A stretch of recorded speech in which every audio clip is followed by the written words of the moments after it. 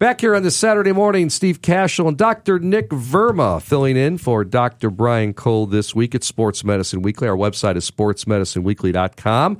And time now for the staple of the show, our Ask the Doctor segment here on SMW, giving listeners the opportunity to have our doctors address your specific sports injury issues. It's very easy to get involved. You just go to our website, sportsmedicineweekly.com, and on the homepage, you'll see the picture of Dr. Cole and myself, and just click on that link, and you can ask the doctor a question. Dr. Nick, you ready for these? I'm ready. All right. Tracy Taro is our coordinating producer, Shane Reardon, our main producer. They do a great job in helping us put together all of this. And here's question number one for you, Dr. Nick Verma. What are low-impact activities that I can do to keep my cardiovascular endurance up following shoulder surgery?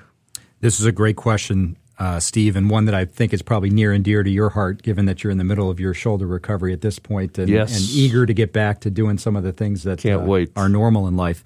You know, this is a question that we get frequently because many of the patients that we have, like you, who are undergoing shoulder surgery, are used to living a very active lifestyle. And so the thought of being in a sling for a period of time, which can be as short as 1 to 2 weeks, but in many of the procedures we do 6 weeks, those are the things that get people anxious about not being able to do their activities. So a couple things. Number one is early on, during the first 10 to 14 days, that's really when we want the wounds to heal. We don't want you really getting too sweaty on us, making sure that we avoid an infection or things like that. But after that, probably the best way to get your heart rate up with a sling on is a recumbent bike. So that's the thing that we start Explain that. first. What is that? So it's basically, if you go to the gym or the health club, it's the seated bike. So you're seated, Okay. There's a back like you're sitting in a chair, your legs are in front of you, Yeah. and then you're just pedaling the cycle, and you've got your sling on to the side. The other side, the arm is just gripping the handrail that's basically next to your waist. So you can do it in a seated position. It's safe. We're not worried about you falling over with a sling on, unbalanced like you may be in a treadmill. So the recumbent bike is probably the best way to get your activity up early on. And then as people are progressing, you know, the legs are clearly accessible. So things like leg presses, mini squats, walking lunges, sidewalks, those types of things are all good activities to help continue to work on your lower body. Once you come out of the sling and you're comfortable, you can get back onto a treadmill and start doing or outdoor running on flat ground. The thing we worry about most is a fall, so be careful about the areas that you're in. And the weather conditions. And the weather conditions like we had on Saturday, unfortunately.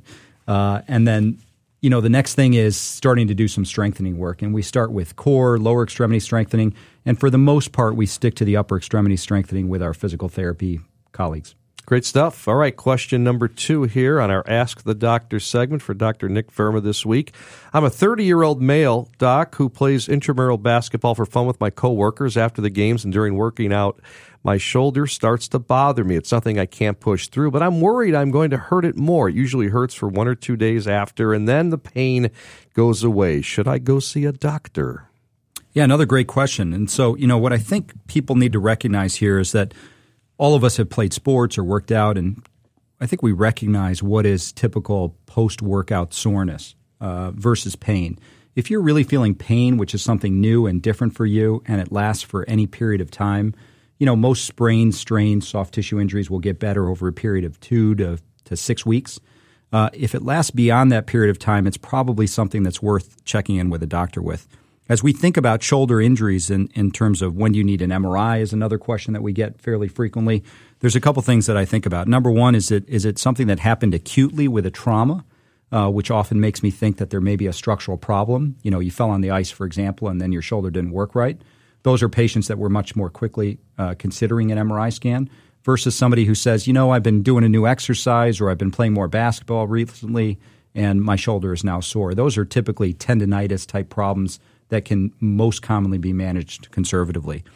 And then, you know, the duration of time that symptoms are present. So once you start having symptoms that are present for 8 weeks or 12 weeks, especially if they haven't responded to the typical things that we do for soft tissue injuries, so icing, anti-inflammatory medications, if you've come to see a doctor, potentially an injection in the office, if those things aren't working well, then that's another key to us that maybe it's a structural problem. But 30-year-old, pain with basketball, doesn't sound like there was any history of injury or trauma. More often than not, that's a soft tissue problem that can be managed very easily with non-operative measures. Another person wrote to us, Doc, and said about the shoulder pain, it keeps them up at night, and it has for the past few months. Got an MRI a few years ago that my doctor said was fine. Should they get another MRI? Because I started with that shoulder pain as well at night.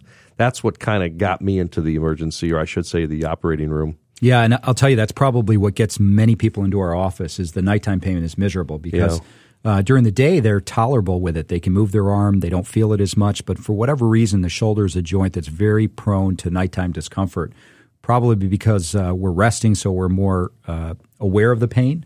But also the position of the shoulder changes because there's no gravity when you're in a laying down position versus a sitting up position. So nighttime pain, depending on the age of the patient, is something that makes us think about things like rotator cuff problems or arthritis problems. It doesn't necessarily mean that we would trigger an MRI right away. We would still use all of the other criteria that I talked about, such as, was there an injury or not an injury? How long has it been going on for? Did you respond to some conservative care? And then, of course, a big part of what we do is the physical exam portion of it to make a determination. Do we think it's structural or non-structural?